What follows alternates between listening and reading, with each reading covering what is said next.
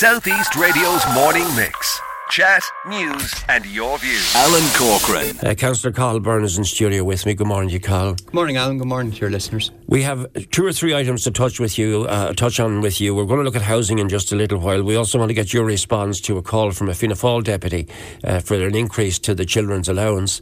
And we'll put that out to our morning mix listeners. What do you think of that? Raise the children's allowance to 19, yes or no? Text us now or WhatsApp us on 087 3737 956. But wearing your other hat, Cathal, you are a solicitor by profession, and you are, like all of us, baffled on a daily basis by what's coming out of RTE at the moment. And you've been looking at the latest announcements. What do you make of them? I am, Alan. To be honest, I'm shocked. This issue has now been discussed and has been public knowledge for about 3 weeks. But yet, at the moment, it seems that on a daily basis, there's more and more damage and revelations coming out. So last night, for example, it was released by RTE in relation to the agreement that they had between the public broadcaster and Ryan Tubridy, that as part of that arrangement, RTE had agreed to fund the construction of a set, the event management and catering, finger food and refreshments for 100 people for 3 private events that would be ran in conjunction with Renault. And I really don't understand why the taxpayer and public money is being spent on private events, exclusive events. And I'm quoting from today's Independent, where it says that all events were invitation only and were an exclusive event for the dealership. And I think that that's very damaging, particularly given the fact that this issue has been discussed in the Oireachtas Media Committee for about 3 weeks now, but yet this information only came to light last night. And last week we had the situation where senior executives on the board of RTE were asked in relation to the barter account, is there one barter account or is there more out there? They said at that committee hearing that there was one account, but last night it came out that there's more than one, and in fact there might be up to 5, with €1.5 million spent from the barter account on hospitality over the last 10 years. And we really do have to get to the bottom of this. I think it's very damaging for trust in the public broadcaster that there's been a constant drip of information. I think that RTE executives should come out. They should give all facts and information to the Oireachtas Committee and be clear on what has happened. At the moment we have a situation where Dee Forbes, who is the Director General, who is in charge of RTE, who made these arrangements and signed these contracts, has resigned from her position, and therefore it's not possible for the Oireachtas Committee to question her. And I think that's very damaging. And maybe it should be the case that the Oireachtas Committee is given more powers, so that you can't simply resign from your position, a position which was paid for by the taxpayer, where you made decisions on how public money was going to be spent, and then simply not be available to answer questions. One of the reports that we've just carried in South East Radio News is that Ryan Tubridy and Noel Kelly, his agent, are prepared to go before an Oireachtas Committee, which is something your own party leader, Leo Varadkar, I think in one of the reports seemed to indicate he would very much favour. Do you think that's a positive step? I do, and I think that the more information that comes out about this is to be welcomed. I would particularly welcome the fact that the government have come out and said that there's going to be a full external review into all practices in RTE, because there does seem to have been, in my opinion, a culture of special treatment for some people. It came out last night that there was a letter signed to Ryan Tubridy that said that irrespective of how the station was to financially perform, and irrespective of what deficits there might be in their books, that his salary wouldn't be reduced. And I think that's a crazy arrangement for anybody to have entered in. If you're in a business, Alan, sometimes you have good times in business, sometimes you have bad times, but you have to have the ability to cut your cloth to measure the day. And to sign into an agreement where it says that irrespective of what happens here, your salary won't be touched and you won't see any reduction, that seems a crazy situation for me.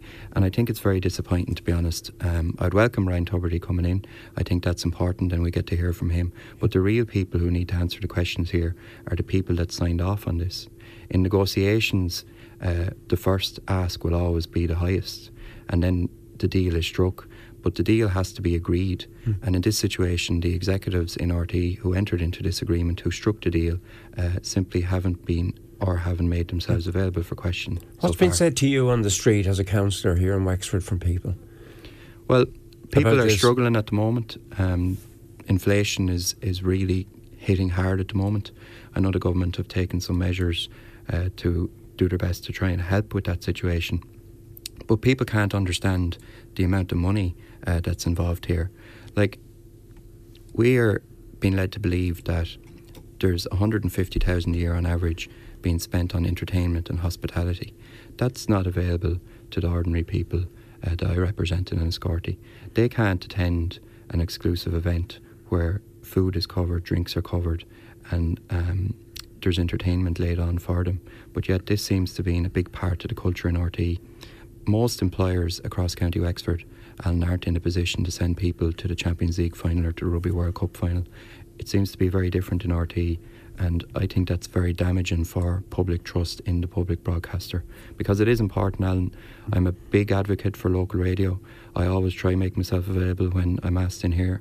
I think it's important that there's accountability, but yeah, at a national level it seems very different, and it's important we have a public broadcasting service, but at the same time, the people who are in charge of it need to answer the tough questions. Do you think we're going to see a root and branch look at the licence fee, for example, to level the playing pitch, to give organisations like independent TV stations, like independent local radio, an opportunity to compete on a level playing pitch? Do you think that one of the offshoots of this is that the government, of which you're a member of, will look at this closely and may well revisit the whole area of what's going to happen to the licence fee?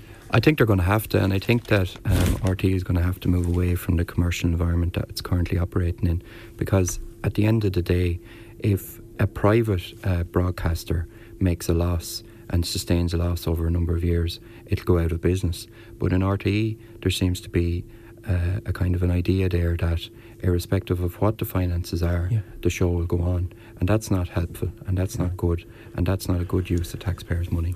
Right, as I said, you are a solicitor by profession, so it's important to get a legal view of from your perspective. But now I want to bring you back to your council robes again and talk a little bit about some of the talking points. We're putting out a call to our Morning Mix listeners. Yes or no, do you think the children's allowance should go up to the age of 19? Often you would have children in school. We were caught ourselves where my son was still in school and he turned 18. And I'm sure we're not the only parents that have been through this. And it is, for anybody, it's a loss when that €140 goes out. There are a lot of people who are in that. Maybe that's one area they could look at to protect children while they're in school, regardless of what age they are. But this whole idea of pushing it up to 19, have you had a chance to look at it? What do you make? Yeah, I think it's a good idea, Alan.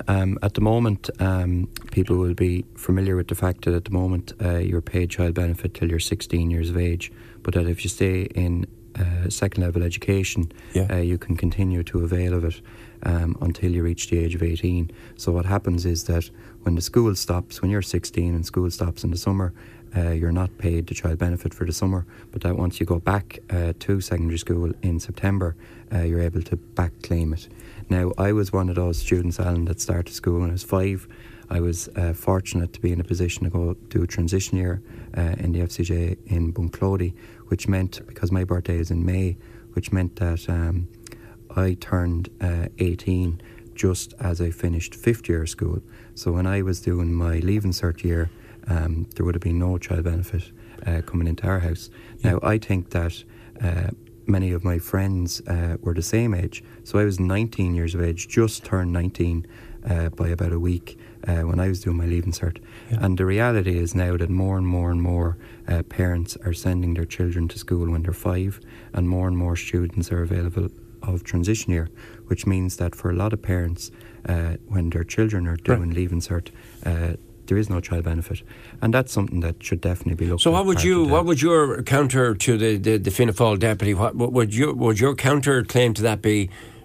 If a child is still in school or a young person is still in school, turned 18, that the family should get while they're in school? Yeah, I think that's your amendment to what's being proposed. Yes, I think you have to be in education, in second level education, to be available to claim the extra year to 19, because the reality is that if you have left secondary school, you should either be going on to further education, to an apprenticeship, or taking up employment.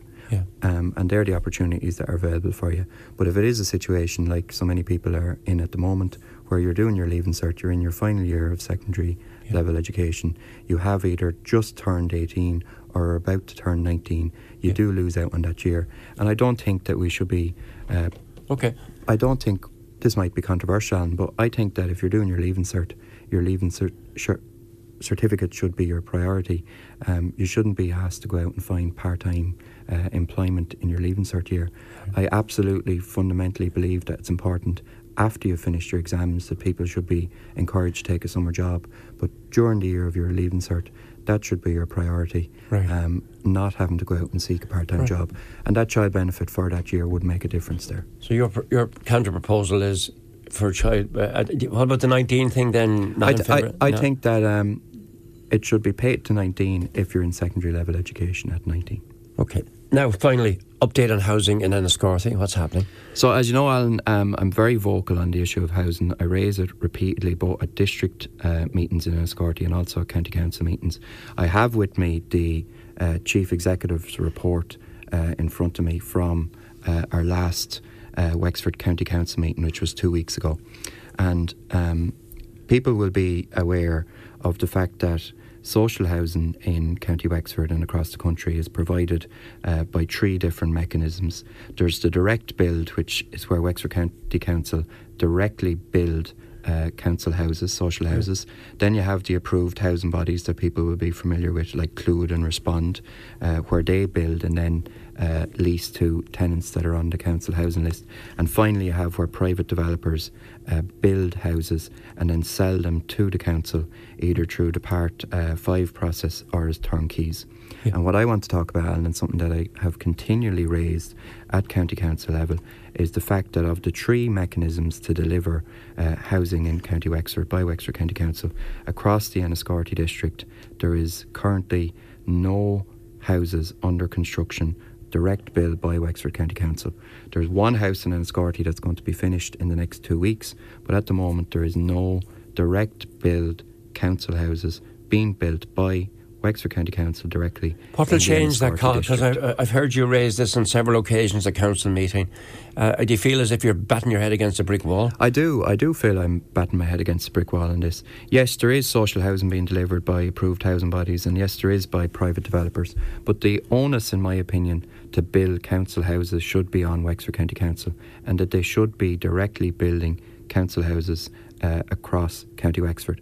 And the most frustrating thing for me, Alan, is the fact that across County Wexford as a whole, there's 269 direct build houses underway at the moment by Wexford County Council, but there's none in the Enniscorthy district.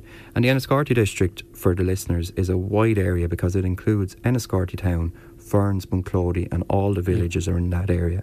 And I'm going to continue to raise this. I've been very vocal on it because I genuinely believe that the council should be the ones directly building the social housing. If Wexford County Council come along and purchase 5, 10, 15, 20 houses from a private developer, they're competing with first-time buyers in that market, and that's locking out first-time buyers from those houses because the council is competing with them. And with the resources that the council have at their disposal and the money that's been made available by Darragh O'Brien, the Minister for Housing, the council should be directly building. We can build 269 houses in other parts of County Wexford directly by Wexford County Council.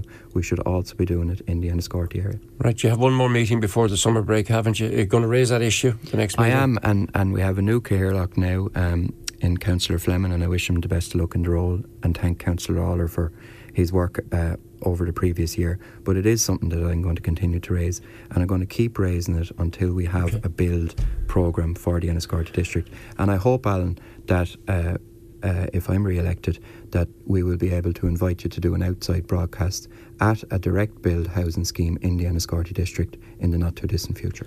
Southeast Radio's morning mix. Chat, news and your views.